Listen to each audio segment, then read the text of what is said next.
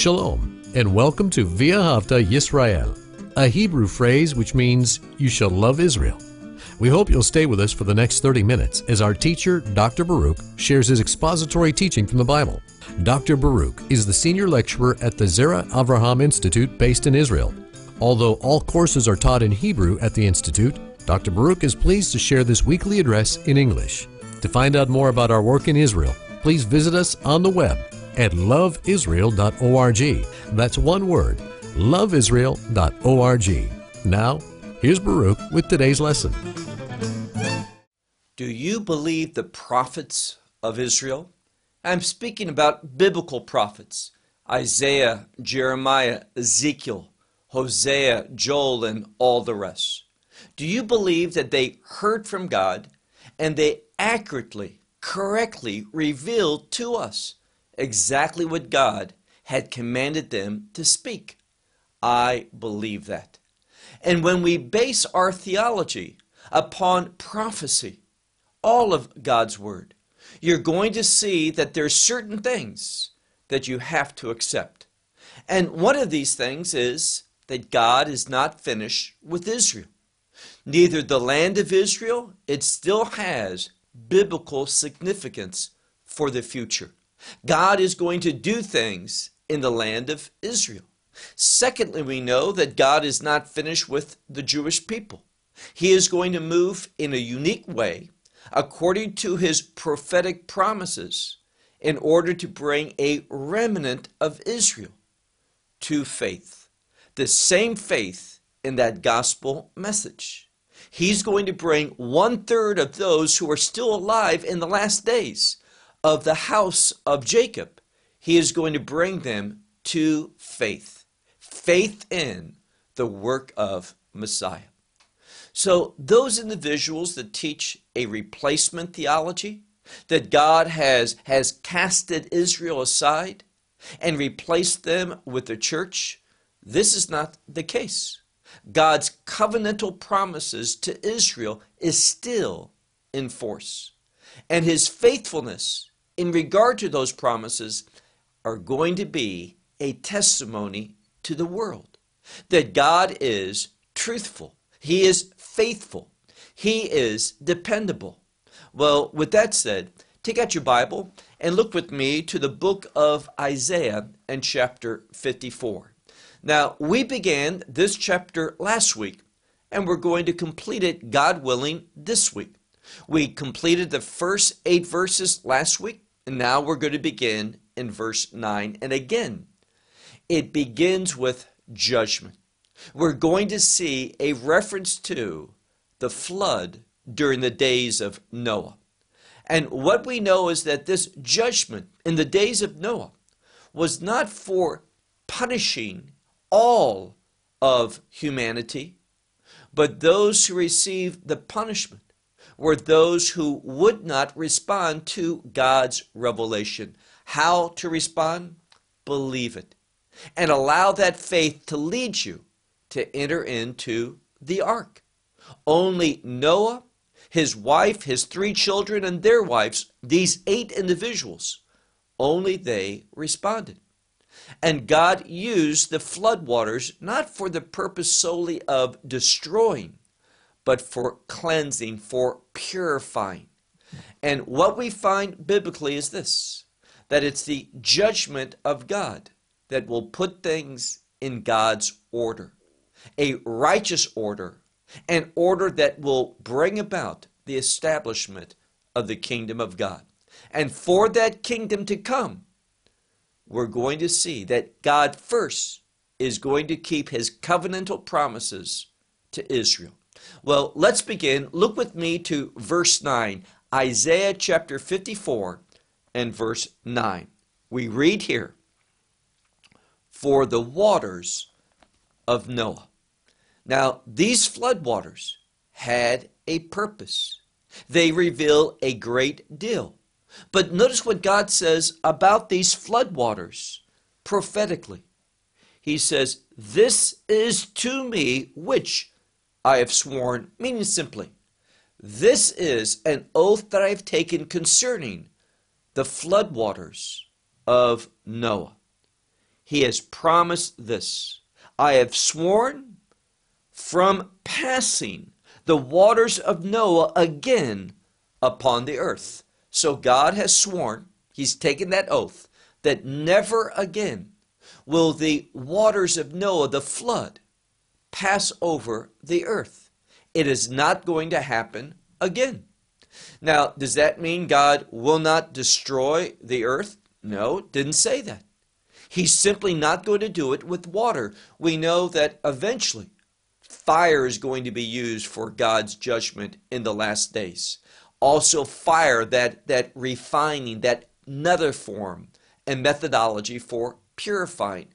God wants things pure, meaning according to his standards, his will, his purposes. So a promise, not again will the flood waters pass over the earth. And then he says, as we keep reading the second part of the verse, thus I have sworn. And there's another oath that he's taken. And he says, from wrath upon you, meaning this. God has sworn in the same way that the waters of the flood is not going to judge the earth again. He's promising here that his wrath will not be upon Israel.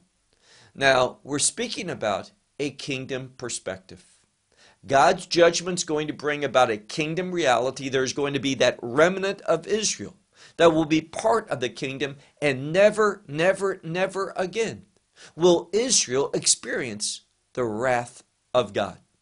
God is stating that prophetically, and we can believe it.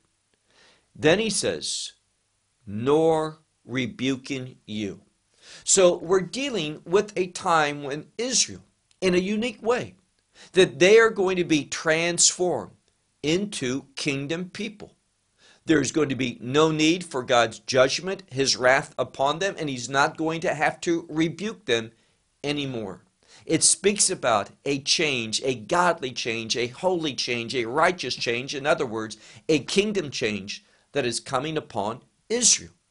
And when that kingdom change comes upon Israel, we can be assured that the kingdom is going to be established. That's the order. That's the work that's left for God to do, among some other things. But ultimately, the kingdom will not come until Israel is transformed. Now, that's why the enemy, and I'm speaking about Sorer HaMashiach, that is the Antichrist, wants to woo, court, pull Israel away from God.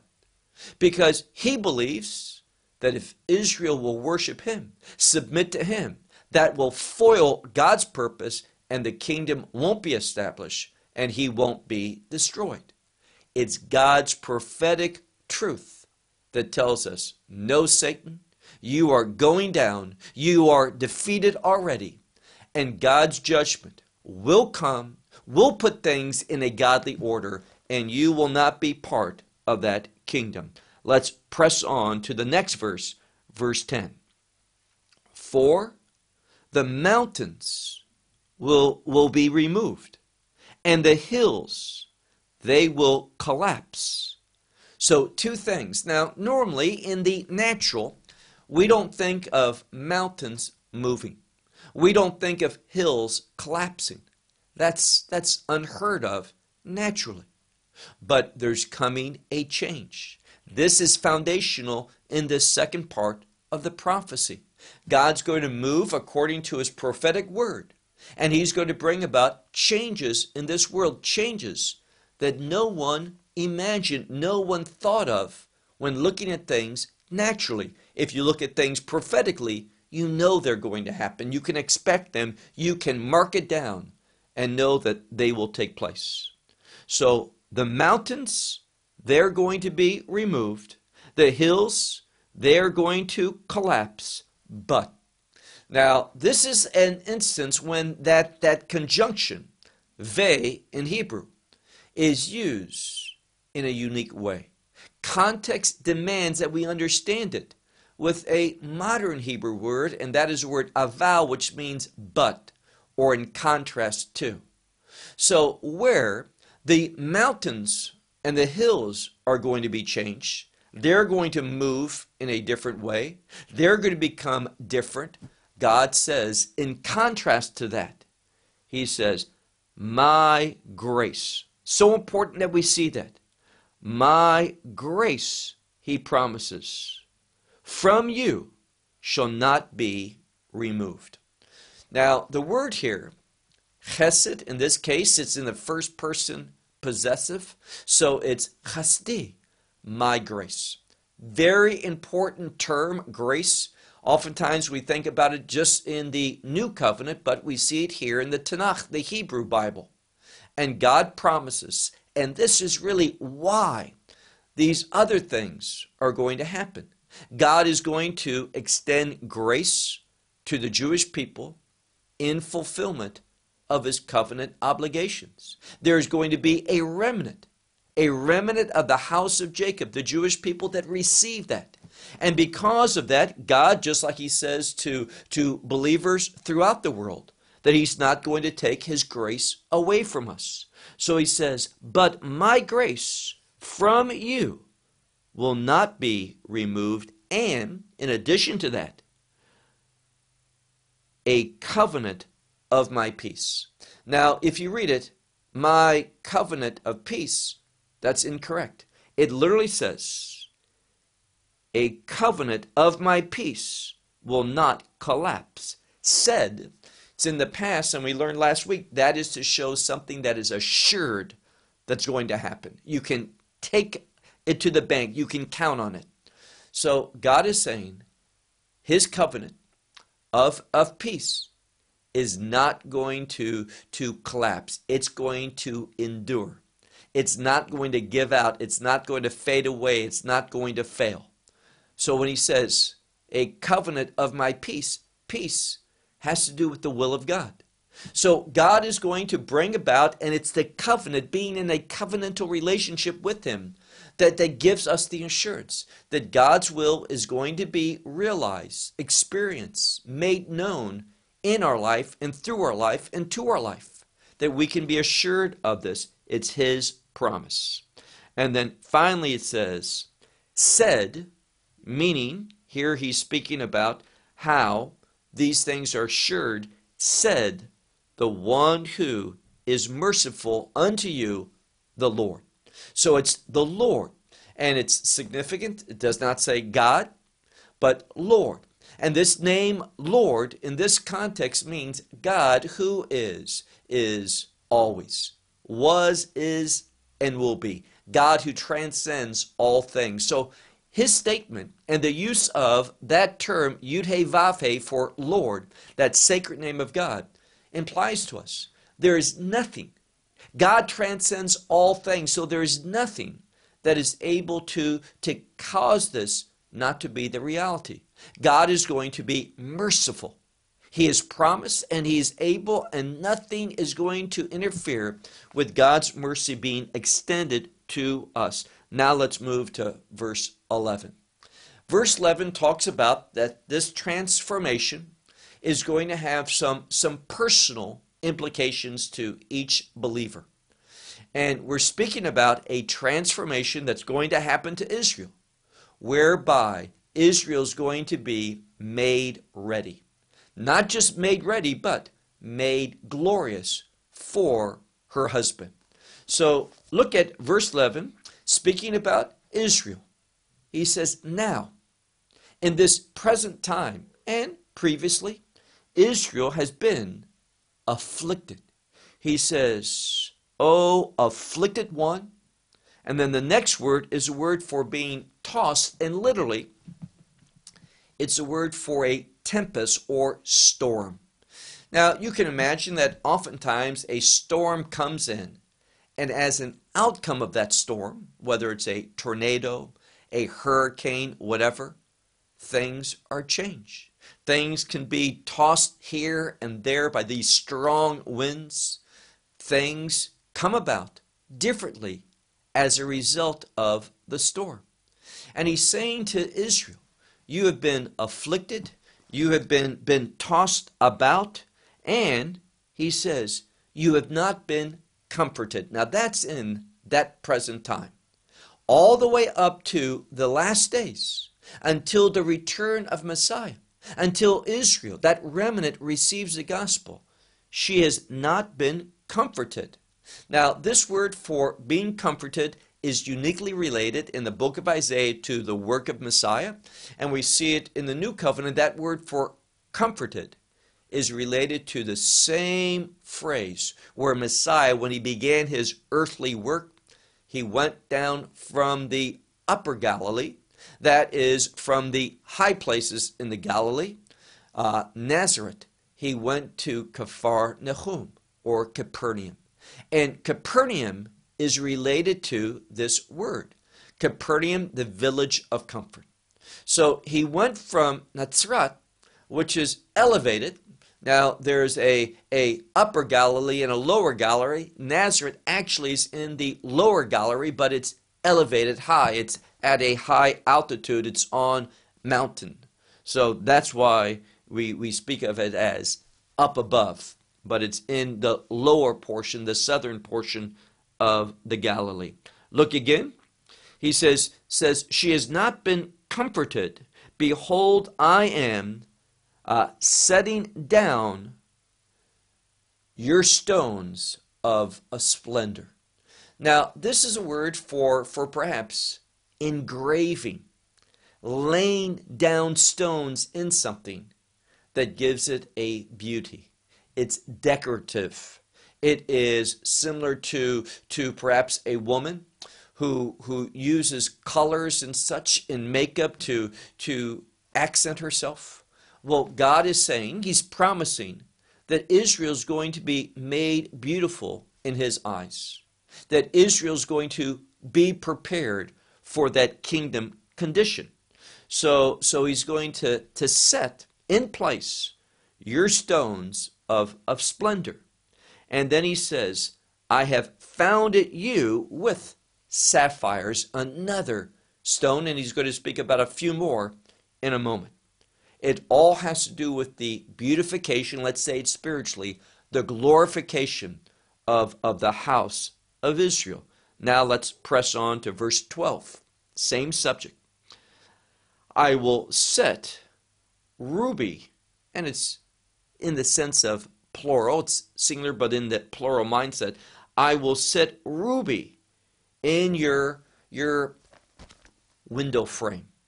Now, the point is that oftentimes a window is used as kind of like a picture frame, and around the windowsill and around the frame of the window, he's going to put in these fine stones, these rubies. And secondly, it speaks about, and your gates with stones that are precious. Some say that this is stones of crystal. If we look at this word that's used here, so the gates are going to be made of fine crystal. Then he says, and all your borders, stones of desire, stones that are precious. The same concept of gems, fine stones that are precious in nature. So Israel is going to be transformed. She is going to be made glorious as a requirement for the kingdom to be established. Verse 13. Now, we've dealt with kind of an outward presentation, an outward change of the people. But there's also going to be an inner change as well. And that inner change is seen, depicted in verse 13. Notice what the prophet writes, verse 13. And all your children are learned of the Lord. Now we can say taught by the Lord or learned in the things of the Lord. Now let me ask you a question. What are the benefits of knowing the Lord? Being trained and learned in the truth of the living God. Well, notice what he says. This 13th verse, the first part works with the second. It's teaching us a principle. When we are learned of the Lord, we understand him, we know him, we read his word, we can know certain things about the attributes and the behavior, the will of God that the Scripture reveals.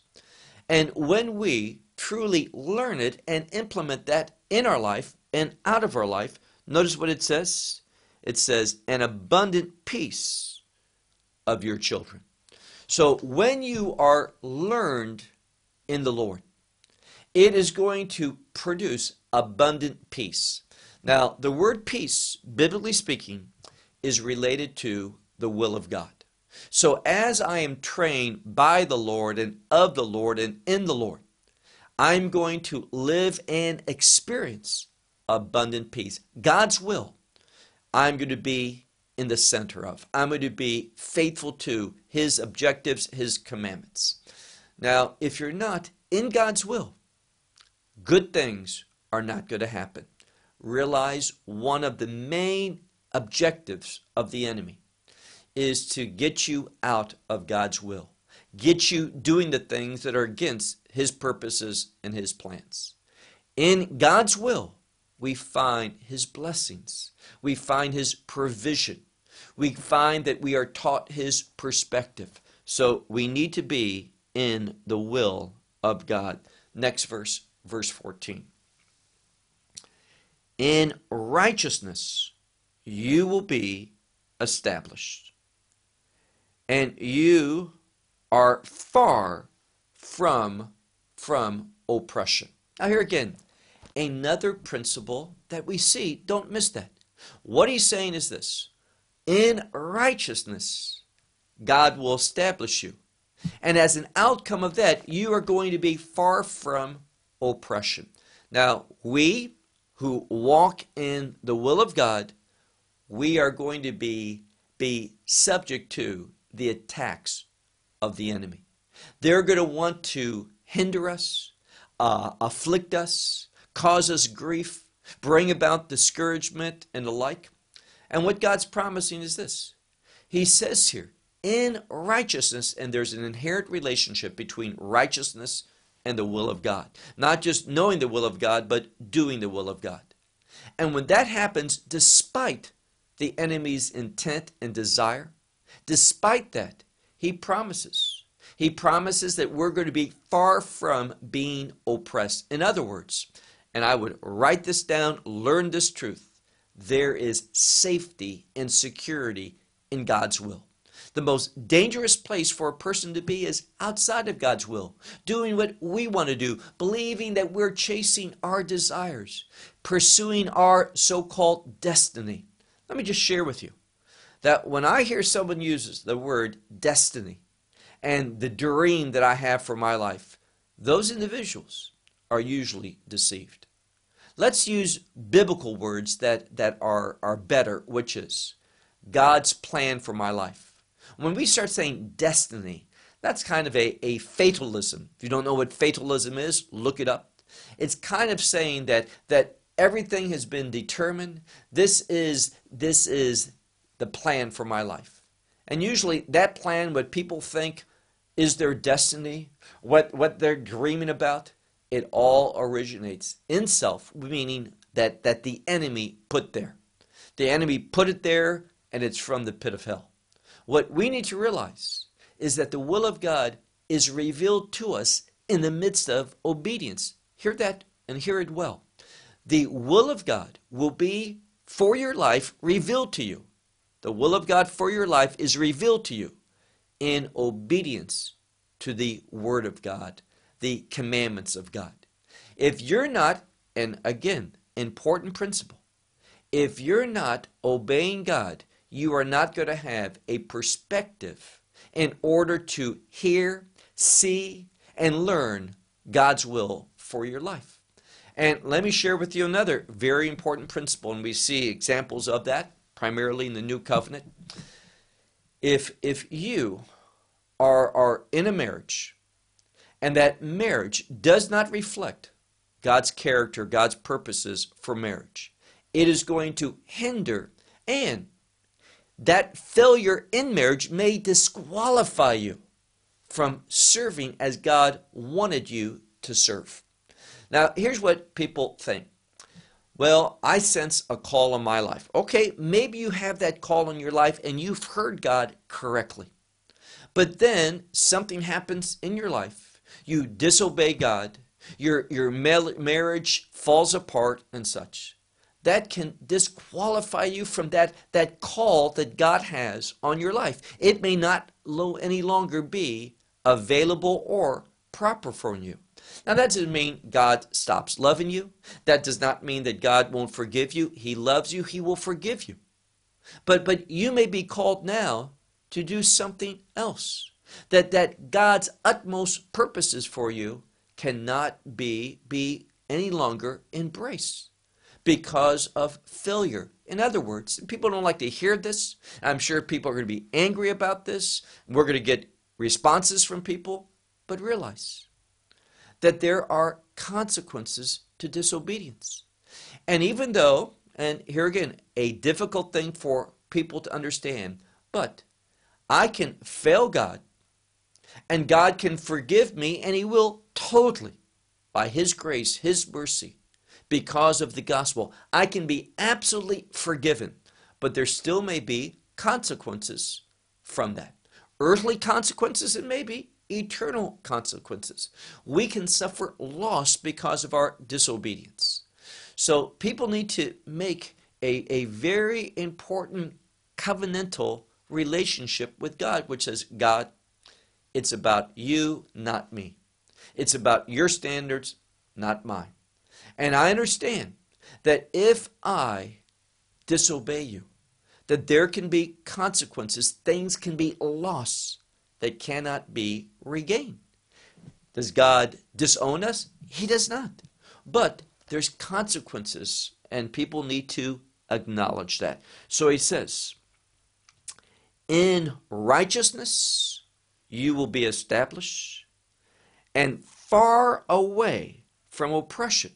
Righteousness moves us away from oppression. For you will not fear. This next word has to do with not giving other things priority. So he says, for you will not fear an disaster or terror. This word can mean a few different things. Destruction as well. All these things, it says, for it will not come near unto you. Now, in my Bible, I kind of highlight that because it gives me encouragement. It is comforting to know that if I surrender to God, if I'm committed to His will, then this word, which means disaster, destruction, fear, terror, all these things, it says, it will not come near to me. Now, we're going to be moving into the concluding verses of this 54th chapter of Isaiah. And there's some wonderful promises here that should give us assurance.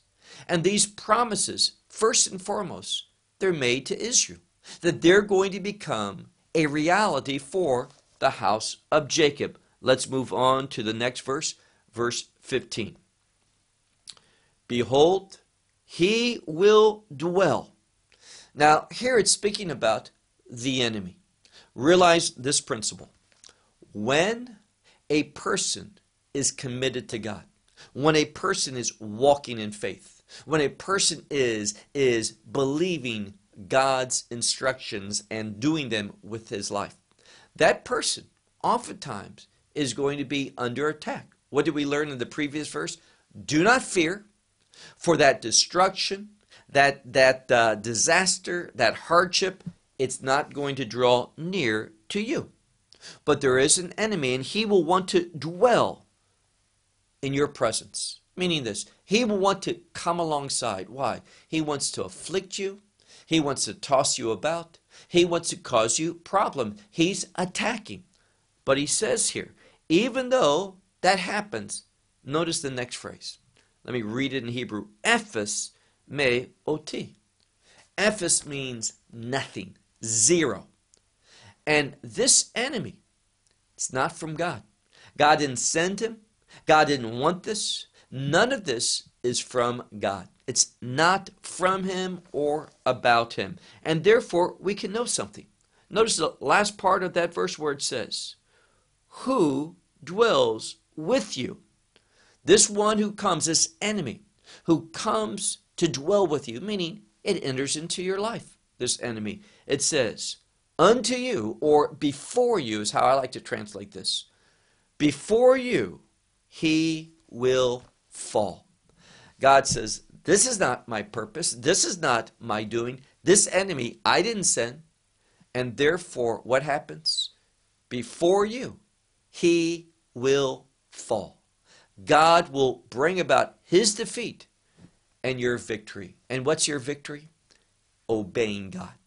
Now, again, this is a concept that's foreign in many places where there's supposed to be places of faith, in local assemblies, in houses of worship. What we find is obedience. Obedience and victory. I have received victory through Messiah in order that I can obey God. Very important biblical truth. Victory is so I can obey God. So obedience is victory. And secondly, another aspect of victory, and we talked about this not too long ago in another teaching, and that is this. Victory is also related to worshiping God. As long as I'm worshiping God, I may have failed God, I may have let God down, I may have rebelled, I may have sinned, but if I turn from that, confessing my sin, asking forgiveness, trusting in that blood of Messiah which cleanses me and brings about forgiveness of all of my sins, you know what that brings about in my life? A desire to worship God, to thank God, to praise God. And the point is this. You can suffer some defeat in your life. That's disobedience. But if you return, repent, and worship God, the enemy is not going to have the battle. He is going to lose that battle. He is not going to be triumphant. So we need to remember that this is not from God, and eventually that enemy is going to fall before us. Now look at verse 16. Here he's talking about two workers. And notice what he says. Let's just read this verse first, and then we'll draw some conclusions. Verse 16. Behold, I have created. And we could think of this as a craftsman, maybe based upon context, a blacksmith, who blows with fire coal. So this one is working. He's working with fire and coal to produce something.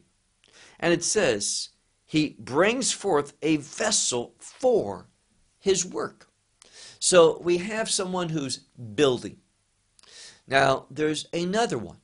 And who is that? Well, look at the next part of the verse. He says, and I have created mashchit lechabel, which means, and in addition to this, I have created the destroyer to destroy. Now, it's literally two different words for destruction. One is a word of wiping things away, destroying them, leaving no evidence of them, annihilation. And the second word is used in modern Hebrew for a terrorist, one who loves to cause pain and hardship and suffering. It's terror for the sake of terror. It's harming someone for the sake of harming. And this is what God is saying here. I've created the craftsman, the worker. What does he do? He does that which is profitable, that which has a purpose, that which is edifying. He contributes something. And he's going to work. He's got his vessel in order to do his work. So there's one for edification. But there's also the destroyer. The destroyer is going to destroy those things that are not in line with God's word. Let me give an example. We see in Egypt, we see that same phrase, the destroyer. being used for Passover night. When at midnight we find that that judgment of destruction went out upon the firstborn. So destruction, it has a purpose. God is going to do this. He's looking at your life and my life, and he's seeing what is it that I can build up, and what is it that needs to be torn down, that which is in opposition to the kingdom character. And now let's go to our last verse, verse 17, a verse that's known to most of us, a verse of encouragement, a verse that has a wonderful promise that gives to us assurance. Again, I want to say that again. It's a verse that gives us a wonderful promise of God's faithfulness, that we don't need to fear the enemy, but we need to give priority to God. We need to be about his work, committed to his will.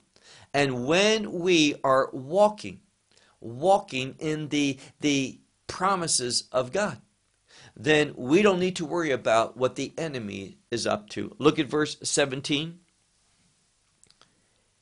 Every vessel formed against you. Now, in the original context, this is for Israel. But realize, in the same way that in Egypt, a mixed multitude came out and they had the same call and they had the same reward waiting for them, this can be applied to all believers. But in its original context, it's to Israel. And he says, and this gives us hope in the last days. Why? Well, the enemy knows that Israel is foundational for God's purposes, his plan, his will to be made a reality. And therefore the enemy is going to work harshly and diligently against Israel. But the enemy won't be successful. Why? Notice what God says. Every vessel that's formed against you, it will not succeed. Some Bibles say will not prosper. These vessels against us are not going to successfully be used against us. It's not going to have the stated objective of the enemy. And then he says, keep reading, and every tongue that rises up against you for judgment shall be condemned. So we have two promises. Number one, the weapons that the enemy wants to use against us for our demise, our destruction, our shame, whatever, they are not going to be successful. They are not going to have any outcome against God's covenant people. And then secondly, the words of accusing, words of shame, words of defeat. He says, and also every tongue that rises up against you for judgment. Meaning this, God's going to justify. God's not going to judge. In this case, this judgment is for condemnation. Such words, such a tongue that rises up is going to be condemned. It's going to be convicted. And now let's look at how this chapter ends. It says, Zot. Now, Zot is the feminine form for the word this. In English, we simply have this. It's neither masculine or feminine. It's used in both. But in Hebrew, we can have a masculine this and a feminine this.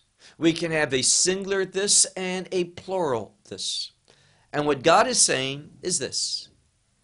When the word Zot is used and it stands alone, it implies this is the main objective. This is the primary point. And here's what he says. This is the inheritance of the servants of the Lord. And your righteousness is with me, declares the Lord. Now, this last phrase is so wonderful because he says, this is the inheritance of who? The servants of the Lord. Now, how should we rightly divide the Word of God here? Well, you say initially, and this is what I taught and what I believe, it initially had to do with Israel, the Jewish people, these promises. But it ends with the phrase, the servants of the Lord. Now, don't cast out Israel. What it tells us is that Israel is going to be made into the servants of the Lord. They're going to have this wonderful heritage from the Lord.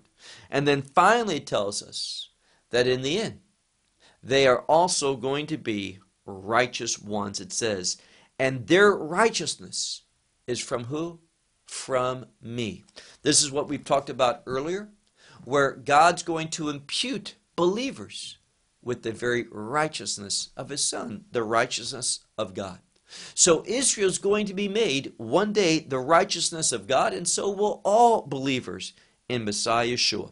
And then it ends, Ne'um Hashem, which is a term of promise. It says, declares the Lord. And what the Lord declares, it is for sure. We can have assurance that this is going to be the reality. Well, chapter 54 of the book of Isaiah, a wonderful chapter that affirms God's promises to Israel, both what he's going to do with the people and that he's going to bring them back to the land. So let's not be deceived by false theology, but let's be individuals that embrace truth, prophetic truth, and be ready, be prepared for what God's going to do in the last days with Israel, the land, and the people. Until next week, and we enter into another marvelous chapter, chapter 55. Until then, shalom from Israel. Well, we hope you will benefit from today's message and share it with others. Please plan to join us each week at this time and on this channel for our broadcast of loveisrael.org. Again, to find out more about us, please visit our website, loveisrael.org. There you will find articles and numerous other lectures by Baruch. These teachings are in video form. You may download them or watch them in streaming video. Until next week, may the Lord bless you in our Messiah Yeshua, that is Jesus, as you walk with him. Shalom from Israel.